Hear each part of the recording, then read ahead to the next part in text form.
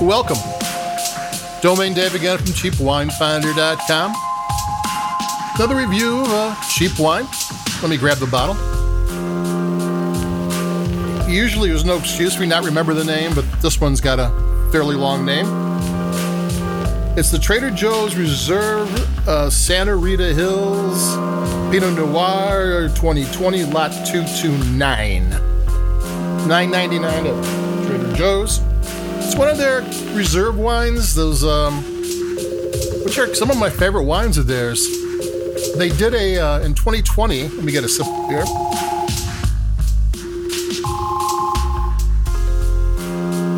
They did a Platinum Reserve Santa Rita Hills Pinot Noir. That was $14.99. This is a third or 2/3 the price. Santa Rita Hills is in southern part of Santa Barbara.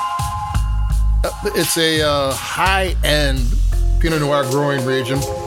It's got a soil that's this ancient soil. It's one of the weird things about this region. It's on a east-west axis, where all the other California growing regions are north-south. So it's in Santa Barbara. It's in the San Ynez Valley region, which is inside of Santa Barbara, which is inside of the Central Coast. It's about 100 miles north of Los Angeles, so it's in a place that's very warm, and normally you wouldn't be able to grow Pinot Noir or much less anything else there.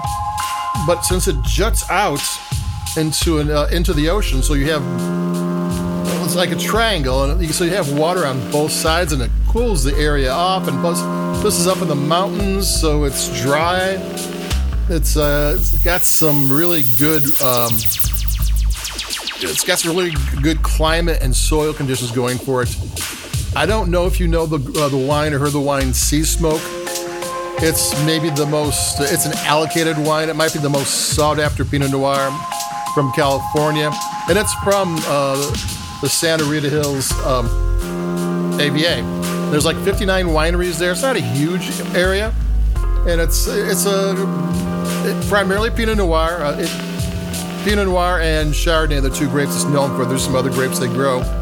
But they grow Pinot Noir 6 times as much as the Chardonnay. So I'm like talking a lot about the region because I don't know much about the wine itself. Trader Joe's doesn't tell you about that. But it comes from a very, very high-end area. There's some Siduri's up there. There's a bunch of really big-name Pinot Noir producers, all from this one little region. There are no bad vineyards up there. I mean, it's a high-end area. I'm taking another sip. And that's another thing about this wine. It's a little bit different.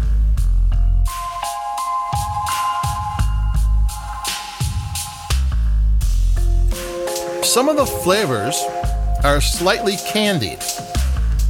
I mean, and it's got these tart flavors, and it's got these slightly candied. This is not a sweet wine, but it has that slightly candied. There's like a strawberry flavor. It's strawberry Twizzlers, and it's cocktail cherries, not ripe cherries. It's kind of weird. And I'm thinking to myself, do I like this? This is not what I usually get out of a Pinot Noir. But it's got so much complexity and different things going on. The spice has a rough edge to it, and there's some juicy plum, and there's black cherry and black pepper, and it's like, I'm thinking about it, and I'm sipping it, and like, yeah, I do like it. This is not a classic California Pinot Noir. Often you get these inexpensive wines, they're not trying to make their own thing. They're trying to make a classic wine, just like a nod to the past. But this one's got a nod to maybe Meiomi. How Meiomi Pinot Noir is a lot sweeter. And this isn't sweet, but it has those candied flavors to it, along with tart flavors. I'm gonna take a sip.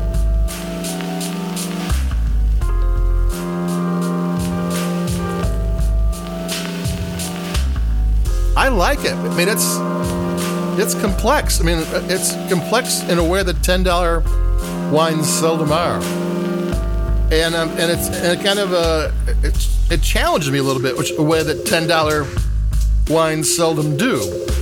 Because this is not, because I have to think about it. Do I like this? I'm drinking it and I want to drink more, but it's not what I'm expecting, and I think that's a good sign for a wine. So there you go. I mean, it's definitely worth a try for $10, and it's from the growing region. I mean, half the battle with wine and in the cheap wine finder value price wine, those vineyards are very good. I mean, there's really no bad vineyards, but this is a wine from some of the better vineyards in the world. So try it. It's $10. It's interesting.